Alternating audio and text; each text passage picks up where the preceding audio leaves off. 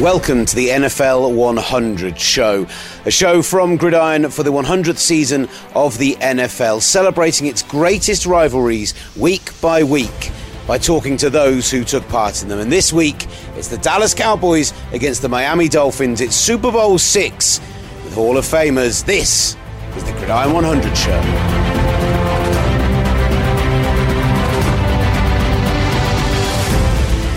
Okay, welcome to the Gridiron 100 show. Will, Gavin and Matthew Sherry. We're not together for the first time doing this show, but as you've just heard from the wonderful ambient background noise, that's because Sherry has literally just landed back into the country and is at Heathrow Airport at the moment. Morning, Matthew. How are you doing? Good morning, Will. Yeah, I'm pretty tired. I haven't slept at all. I'm just waiting for a flight to Newcastle in a couple of hours' time. So, yeah, but, I mean, I can't complain. It was a fantastic trip, so...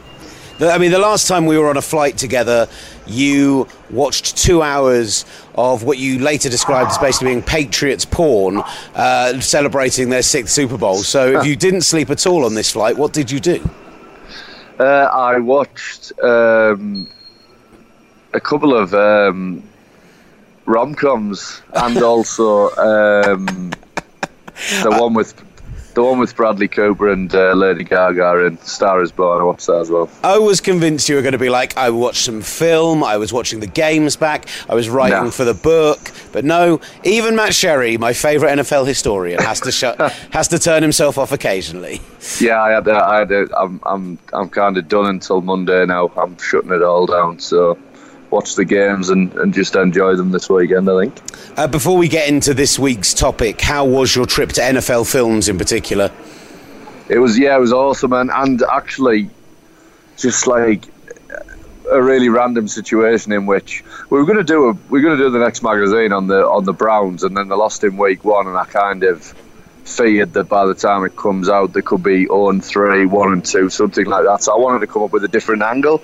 Obviously, the Monday Night Football game was a repeat of the first ever one. So after I'd finished the stuff that I needed to get for the book, I just said to the guy, you wouldn't happen to have the first broadcast of Monday Night Football, would you? And of course they did. So I was able to I've done the next magazine is, the headline is Factories of Sadness, the bruise and battle back to prime time, and it's basically the Jets and the Browns history since that Monday Night Football game, and there's loads of parallels between the two that I've gradually kind of thought of.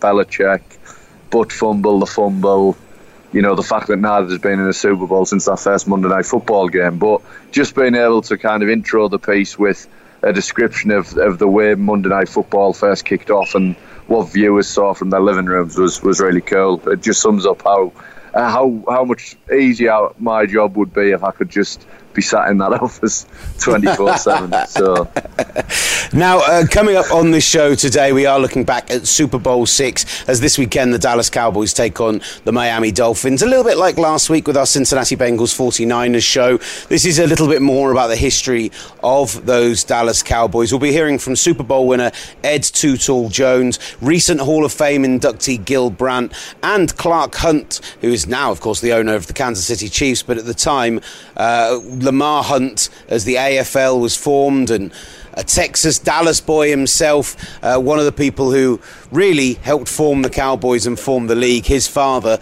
So we'll get into that with him as well. Sherry, where do you want to start, really, sir? Yeah, I mean, I apologise in advance to Dolphins fans who are going to feel that we've sold them short on the intro because it's not really about the Dolphins, but there is going to be a podcast about that era Dolphins. I can't remember the week, but they play Washington one week, and that's a beat at the Super Bowl where the Dolphins went unbeaten. So rest assured, you'll get all that Dolphins as well. But yeah, I mean, it's really the story of the birth of America's team and the unlikely story behind it. And I guess the starting point of that is, both there were two teams that formed in Dallas in 1960. The AFL Dallas Texans and the NFL Dallas Cowboys. Now, by this point, most people believed professional football in Dallas was never going to work. Now, that is crazy to think of now when the Cowboys are the most profitable and the richest sports franchise on earth. But in 1952, they tried to put a team in Dallas in the NFL, the Dallas Texans. They were an absolute disaster. I think they went 1-8. Their first game was played in front of like 8,000 people. It was a complete and utter disaster, to the point where most in the league thought, look, professional football in Dallas can't possibly work. But then, 1960 comes along, and Lamar Hunt, who, as you suggested, was from Dallas. He was the son of a very rich oil man, one of the richest men in the world, Lafayette Hunt, and yeah, he was from Dallas. He wanted to start a professional sports team. He toyed with both baseball and football. Settled on football after watching the 1958 championship game that was so game changing in every sense, and watching Raymond Berry, his former college teammate, star in that game, and that franchise in Dallas. But he decided, I'm going to have a franchise. Unfortunately for him, the NFL blocked his path, as they did so many owners, and he was simply too rich to be ignored in the end. He found a lot of other millionaires/billionaires in the modern day and set up a rival league. And then, as it turned out, once they realised how serious he was, the NFL offered him a team in Dallas. But he rejected them and refused to leave the other guys in what became known as the Foolish Club. Owners refused to leave them in the lurch, and then we ended up, from 1952, everyone believing pro football in Dallas would never work, to having two teams in 1960. Brilliant, the Foolish Club thing, and that's where you kind of start off with Clark Hunt when you spoke with him, talking to him about the formation of the AFL and what memories his dad had shared with him from that time. Obviously, my conversations with my dad on that were, 20 plus years after the league had been founded. Yeah. And at that point, he was looking back, with very fond memories, but also a full appreciation for how difficult it was. And if you were to talk to my mother today, who was around in those early years, she remembers how bitter the battle was between the NFL and the AFL, and how precarious the AFL was for much of its first 5 or 6 years in business. Because after the league got going, the NFL initially acted like they were happy about it. And they acted that way because they were under antitrust investigation by Congress. Yeah. And so it was good for them to have a competing league. But the truth was, they wanted to put it out of business as quickly as possible, which is how the Dallas Cowboys came into existence. My dad's team was the Dallas Texans. My dad had always wanted to start a team in his hometown, and that's what he did. And the NFL, after it changed its perspective, decided to put a team right on top of my dad's team. Both teams played in the Cotton Bowl, and they drew less than 10,000 fans, both teams, which today is amazing to think about. But the NFL was trying to put it out of business, and then that turned into a battle for players. So both leagues were trying to sign the same players, which caused a lot of inflation with the salaries. And that battle went on for 4 or 5 years, and finally the AFL signed a new TV deal in 1966, and the new TV deal paid them a lot more money. And when that happened, the NFL realized that the AFL was not going away, and that's when they tasked one of their representatives to contact my dad about a merger of the leagues. And is it true that, initially your dad had tried to get in the NFL, then they said no, but then when they realised that he was serious about setting up the AFL, overtures were made, and that was why the NFL expanded as well, and that your dad really could have had an NFL franchise at that point, but was so loyal to the guys he'd founded this idea with that, he stuck on the course that was planned at that point. That is exactly right. So in 1959, after my dad had announced the plans for the AFL, the NFL came back to him, and keep in mind, he had asked the NFL for a franchise for 2 or 3 years, and he had tried to buy him. And the league had told him, no the whole way. They weren't interested in expanding. They told him Dallas was a horrible market. It would never support pro football. Things that today are just very hard to believe. But that was their perspective back then. But once my dad announced his plans for his new league, the NFL realized how serious he was, and they came back to him and said, look, we're going to put a team in Dallas. We'll give you an ownership stake in that team if you'll just abandon your plans for the AFL. The problem was, at that point, my dad had already gotten commitments from the other AFL owners, who were all men who were interested in owning an NFL team but had had similar trouble in getting the NFL to agree to expand to their cities. And my dad had given them his word that that his AFL was going to go forward, and he was not willing to break his word, even though he could have had what he wanted the whole time. So that doesn't happen a lot today, where people keep their word like that. But that's the type of man that my dad was, and I think it was very much a reflection of his commitment to the other AFL owners. Kansas City Chiefs owner Clark Hunt speaking with Matt Sherry about the formation of the AFL, about the Dallas Cowboys, about how the Dallas Texans, all of that came together. So there was a brief period where there were two professional football teams, the AFL's Dallas Texans and the NFL's Cowboys, founded, as you say, in reaction to the AFL. Eventually, Hunt had to prove to be the bigger man, of course. Yeah, he did, yeah. I mean, ultimately, you're in a territory where most people don't think one team can work, two definitely won't. And they did just take big chunks out of each other. Now, the great irony is that the person who could afford that was Lamar Hunt. I mean, his dad was asked about him losing $1 million in the Texans' first year, and his dad replied, well, at that rate, he'll only be able to last 100 or so years. So he clearly had lots of money to be able to sustain those losses. But he was that kind of guy. He was a pragmatist, and we'd see that throughout kind of the eventual merger and everything else, and his role in that as well. And yeah, he decides ultimately to move his team to Kansas City, which then clears the way for the Dallas Cowboys to enjoy this new territory that, unlike what people thought in the early 50s, is actually a rich ground to have a professional football team, and the Cowboys really take advantage of that. Before we get into the kind of Clint Murchison, Tex Schramm era, let's just hear first about the idea that there was still lots of battles between the AFL and the NFL at this period, because you spoke with Gil Brandt, as we say, Hall of Famer, but the man who was running a lot of the front office for the Cowboys at that point. Before we get into it, what is the babysitter program?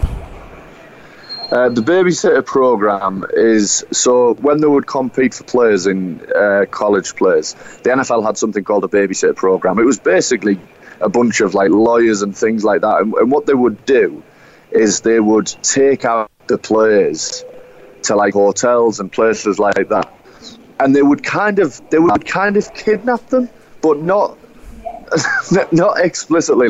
They basically had to entertain them and keep the AFL equivalents away. So the NFL had this program of guys who would attach themselves to draft picks, and then there's amazing stories. The one Gil Brandt tells is easily the best that I've seen, but there's lots of them of the AFL having to circumvent these spies almost. I mean, in the Cold War era, this was Kremlin-esque tactics. Well, let's hear from Gil Brandt, Hall of Famer, who starts off by discussing the babysitter program. Well, the babysitter program was unbelievable. What we did is we got a group of people that were bankers, lawyers, football fans, and we assigned them a player, and we assigned them a player and gave them a credit card, and their job was to keep the player away from the AFL, the American Football League. And there's so many crazy stories. We lost one guy Taylor, Otis Taylor, because our guy Wallace Reed fell asleep. He had one or too many cutty sarks and fell asleep, and so Taylor escaped out of the back window of the place, and we were left with a guy named Seth Cartwright. Now, we had the two of them there. We had no interest in Cartwright at all, but Cartwright was his best buddy. And so we figured that by having Cartwright there, it would help us for the eventual signing of Otis Taylor. But we lost Otis, and we sent Cartwright back home. Brilliant from Gilbrandt. We will hear more from Gilbrandt on that, on the early era of the Cowboys. Let's get into that now, the kind of Tex Schramm, Clint Murchison era.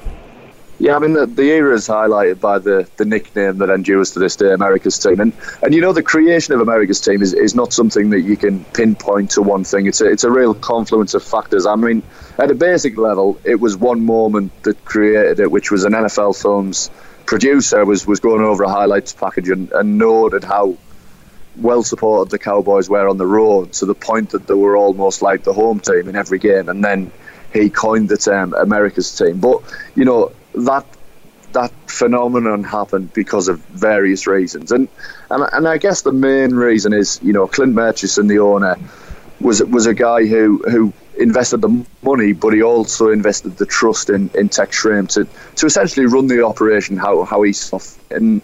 And Schramm was just an incredible man. You know, he'd spent a lot of time as an executive with the Rams and done really well and there's a million stories. I mean, he basically oversaw the first ever scouting network with the Rams, which is a separate story in itself. It's incredible how it was done and how he started to turn scouting into a more exact science then, and he would take that on with the Cowboys. But I guess his influence in Dallas is still seen in the mystique that surrounds them, and that was built through a number of factors. The cheerleaders are one. You know, the relationship with God is important.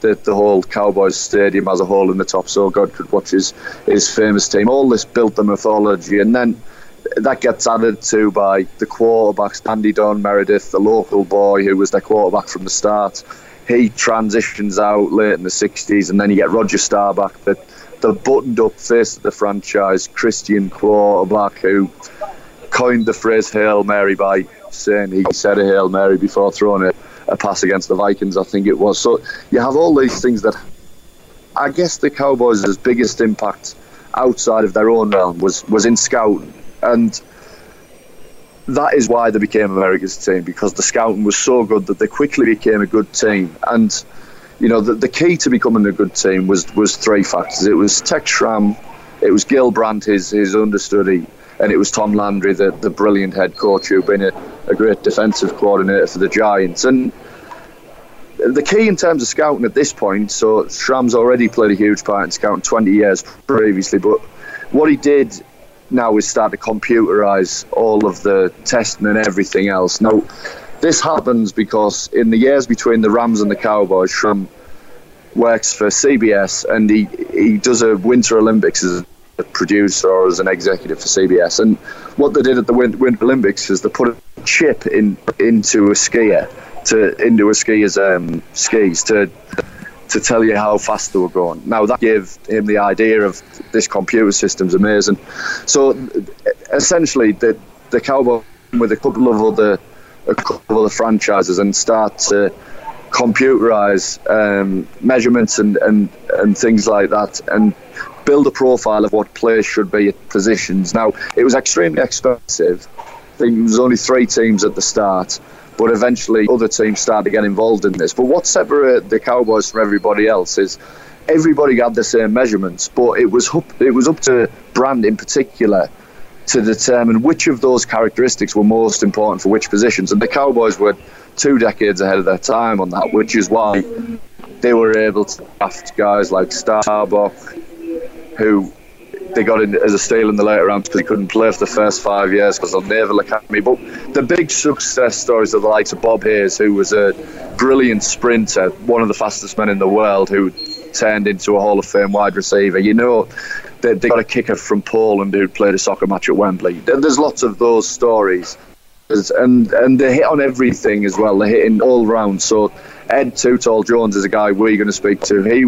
I think he might have been the first overall pick, but he was certainly a high. He was the number one overall pick. I can confirm that. I can confirm he was the number one overall pick.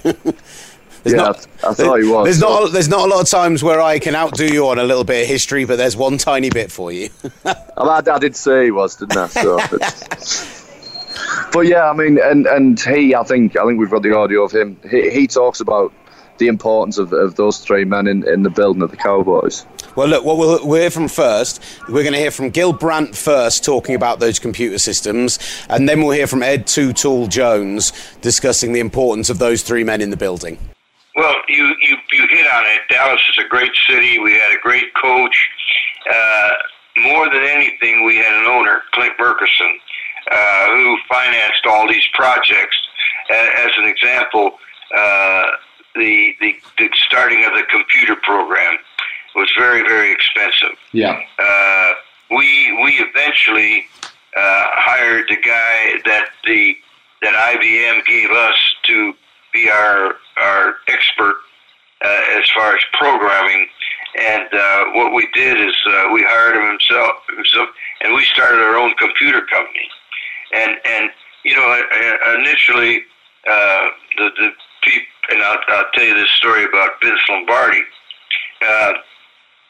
1962 draft. We held up the draft for 6 hours, I guess, because we sent a doctor down to Eugene, Oregon, from Portland to look at an injury that Mel Renfro had. And after about 2 hours, he came by our table and said, "What happened? Did your computer break down?" He said, "I never liked those things anyway." About 2 years later, he said, we'd be interested in coming in partners with you on that computer program. And I said, "Well, Vince, it costs $3 to get in." He said, $3 million to get in." He said, "We're not quite that interested." And you know the thing that's so interesting is that the IBM 360 computer that we started with, the size of it, and the amount of wires, how much it was built up, it occupied a portion of a room. Yeah. And today, a laptop has more capacity than that 365 IBM computer we used back then. Oh, that's awesome. And another good thing about it, too, is we were very close. Yeah. We did a lot of things off the field, and we're still close even to this day. Yep. We're in the community. We're involved in the community. We see each other, call each other up. We do a lot of good things together. And, a lot of teams can't say that. And Dallas have always been that way, and that's something that I hope they continue to do. Some of my best friends were my teammates. And how big kind of that axis of Gil Brandt and Tom Landry are quite famous in terms of the way that they push the envelope with things like sports science. How important was that team in terms of setting the path for what we see in the NFL today? Well, they were the pioneers in a lot of areas. That's one of the advantages that we had. Dallas was the first organization to go to the computer system. Yeah. Where we had to, Landry, who, if I had to sum him up with one word, I would say he was a genius, because most head coaches, they're just good PR guys. But Coach Landry ran the offense, defense, and special team. He programmed his assistants, and they programmed us. But Coach Landry wouldn't ever show you the same thing from week to week. You get 3 previous games of your opponent that you're going to play. Yeah. But Coach Landry might run that same play, but it would be from a totally different formation from week to week to week. So we came out with these big, thick computer books that we had to study a lot. You couldn't learn all of it just doing a meeting that you had during the week at practice. We had to take those home with us and learn them. And Coach Landry, one of the things he always told us, if you work hard, continue good work ethic and study hard, you'd have a long career with Dallas. And that's why I played 15 years, had several teammates that I played with for 13, 14 years. Yeah, and, well, I want to ask about that defensive unit and those guys you did play with, because look at that line. You talk about Harvey Martin, Jethro Pugh, yourself, Randy White. Okay. That Doomsday defense was just an incredible unit, and sometimes maybe a little bit underlooked when people talk about the all-time great defenses. I think they should be up there in the top 3 or 4, and maybe there's sometimes out of that. I'm sure you agree with that. We had a lot of talent up front, very successful up front. We were able to shut people down, but it was a price we had to pay. You're not just guys talented. We studied together. We studied a lot. We'd go to different ones' home during the week, studying, trying to pick out different guys' strengths and weaknesses. So we paid a price for the success we had on the field.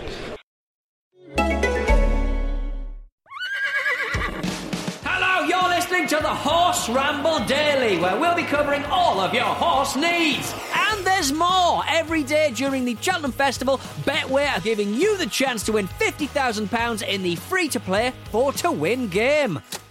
Head to betway.com to play now. Up next, more horses. Horse, horse, horse. Horse, horse, horse. Horse, horse, horse. Full terms apply. 18 plus only. BeGambleAware.org. Hazel Irvin here, and I'm at Mammoth Insurance in Leeds, where Kate has arranged an office chair race to fundraise for sport relief. And these riders have got their kit on. They are rearing to go. And they're off. Taking an early lead and smashing injustice right out of the park, it's Daphne from accounting, riding the spreadsheet demon chair. Up comes Nina from HR on Beat Me and You're Fired, closely followed by Mark from marketing on the 9-to-5 chair. Even Javid from Health and Safety's at it, waving his clipboard like crazy. Go easy there, Javid. We don't want any injuries, fella. And from nowhere, it's Jenny on El Chero Loco, rolling right over poverty to cross the line first. And the crowd goes loco. Unbelievable. You can help change the world too. Just get your exclusive Sport Relief merchandise at your nearest Sainsbury's. Sport Relief. It's game on. This message was brought to you by Acast. Gil Brandt and Ed Tootle-Jones there. I mean, Ed Tootle-Jones, we said, first overall pick, but came a little bit later, just ahead of their second Super Bowl success he came just ahead of. But it didn't come to them immediately, whilst there was kind of surprisingly instant success on the field, considering they'd started from scratch. You don't see a lot of expansion-type franchises be able to do that. They didn't get the big one straight away, as it were. And then, they also get, when they eventually get to Super Bowl, which is Super Bowl 5, they lose that as well in a real close game against the Baltimore Colts, who themselves had some hard in the 60s. I mean, they had lost Super Bowl 3. There was one year where they had the second best record in the league and didn't make the playoffs just through the division seedings at the time. So and you start to get the idea that perhaps Cowboys are that, they're a great team, great coach, but can they ever win the big one? And with the game against the Miami Dolphins and emphatically win it as well. I think it was a proper emphatic victory over a young team, to be fair. I mean, the Dolphins teams who go on to win the 2 Super Bowls in a row after that are more experienced. They've got some guys in the building who used to winning championships as well, but yeah, I mean, they eventually got there, and the legend only grows with the Super Bowl success. Well, that brings us around nicely back to where we started this whole thing, with the fact that Cowboys are playing the Dolphins this weekend, the team they beat in their very first Super Bowl. But it'd be a bit remiss of us to just talk about that era for the Cowboys. They end up going back to another Super Bowl 6 years later against the Broncos. Again, it felt like they probably could have won more around then. Yeah, I mean, they lost one against the Steelers, and I think they were unfortunate in the same way they were in the 60s to coincide with that Steelers team, because, I mean, I think that Steelers team is a match of the Packers, if not better than them, because we'll do something on them again at some point, but the thing with this, they were able to win in 2 completely different eras, in that they won 2 titles before the 78 rule changes and 2 after, when the game did completely change overnight, and Dallas were a great team, just not quite as good as that Steelers team. And it kind of rumbles on then, and I guess right through to the early 80s, Will, when your boys kind of took up the baton with the catch. I mean, that was the game, wasn't it, where that really launched the dynasty that we spoke of last week. The 49ers was beating Dallas in the NFC Championship game. Tom Landry, for all his success, did only win 2 Super Bowls. I mean, he's 2 more than a lot of other coaches, but he coached for a lot of years and had a lot of success, but they did only get the 2 championships. I guess with the Cowboys, though, it extends beyond what we see on the field and into the off-the-field stuff as well. This was the start of what we know now as kind of Big D and what Jerry Jones took on in the 1990s. Well, look, we heard earlier from Ed Tootle-Jones talking about working with that trifecta of brilliance that was there in Schramm, in Brandt, and of course in Landry as well. He played in that second Super Bowl victory. So let's hear from him on getting to and winning that Super Bowl and what made that era for the Cowboys so special. Well, the greatest thing about it was growing up as a kid, I was a Cowboy fan. So to be drafted and get to play with them was truly amazing. And that first Super Bowl experience in Super Bowl 10, we lost to Pittsburgh. But a couple of years later, Super Bowl 12, we beat Denver in New Orleans. And that feeling is something that I wish every player who ever meant something to the game could experience. That's to wake up the next morning and realize you are Super Bowl champs is absolutely phenomenal. It's a time then that the guys you had around the team at that point, Tom Landry, Mike Ditka, these amazing head coaches who went on to, obviously Ditka went on to win a Super Bowl, and we'll talk about you playing over in Europe and facing his team, but what were the coaching like at that point? Because we had the best coaching in the league, with Coach Landry at the helm, but several of his assistants, like Mike Ditka, Gene Stallings, went on to become great head coaches themselves. Ernest Stallings, a Hall of Famer who was my defensive line coach that played with the Steelers. So, being a player, one of the things that you always want to do, and that is when you walk on the football field, you want to know that you're prepared. Well, with that coaching staff, one thing we knew that we were never out-coached. You might beat us, but it wasn't because we weren't both mentally and physically prepared. And how special was that time? Because...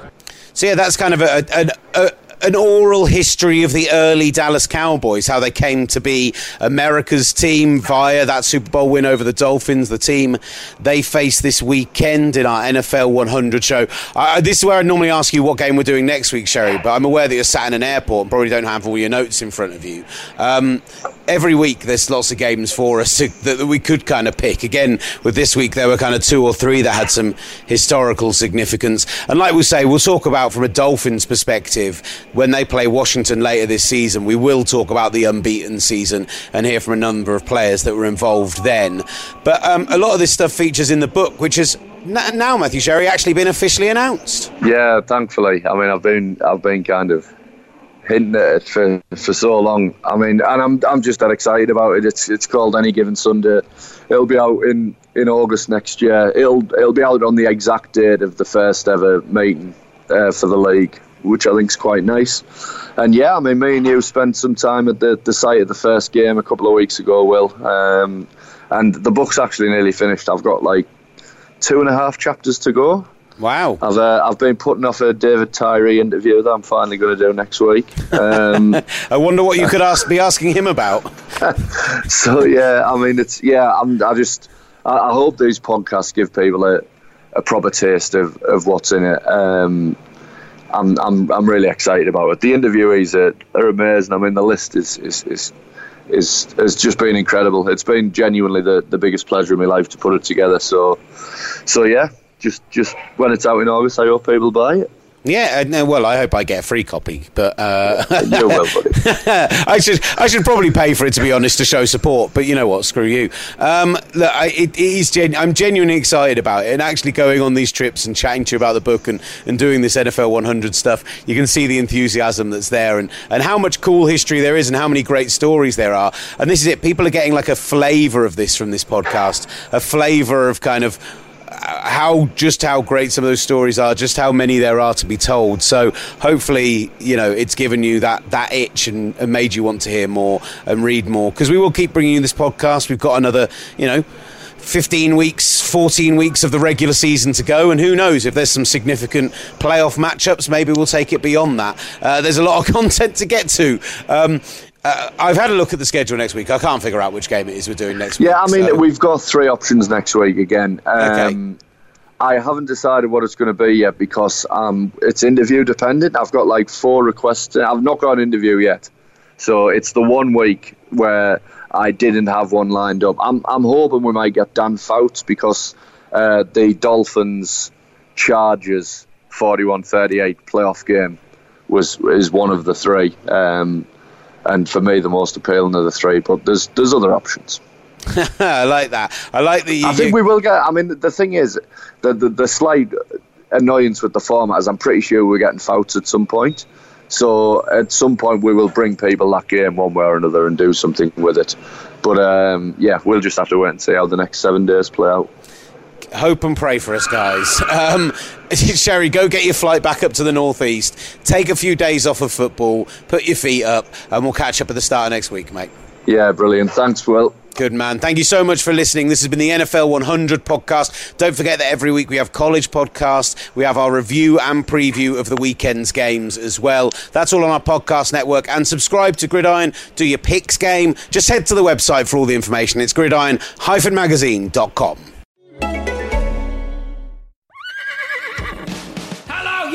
To the Horse Ramble Daily, where we'll be covering all of your horse needs. And there's more. Every day during the Cheltenham Festival, Betway are giving you the chance to win £50,000 in the free-to-play 4-to-win game. Head to betway.com to play now. Up next, more horses. Horse, horse, horse. Horse, horse, horse. Horse, horse, horse. Full terms apply. 18 plus only. BeGambleAware.org.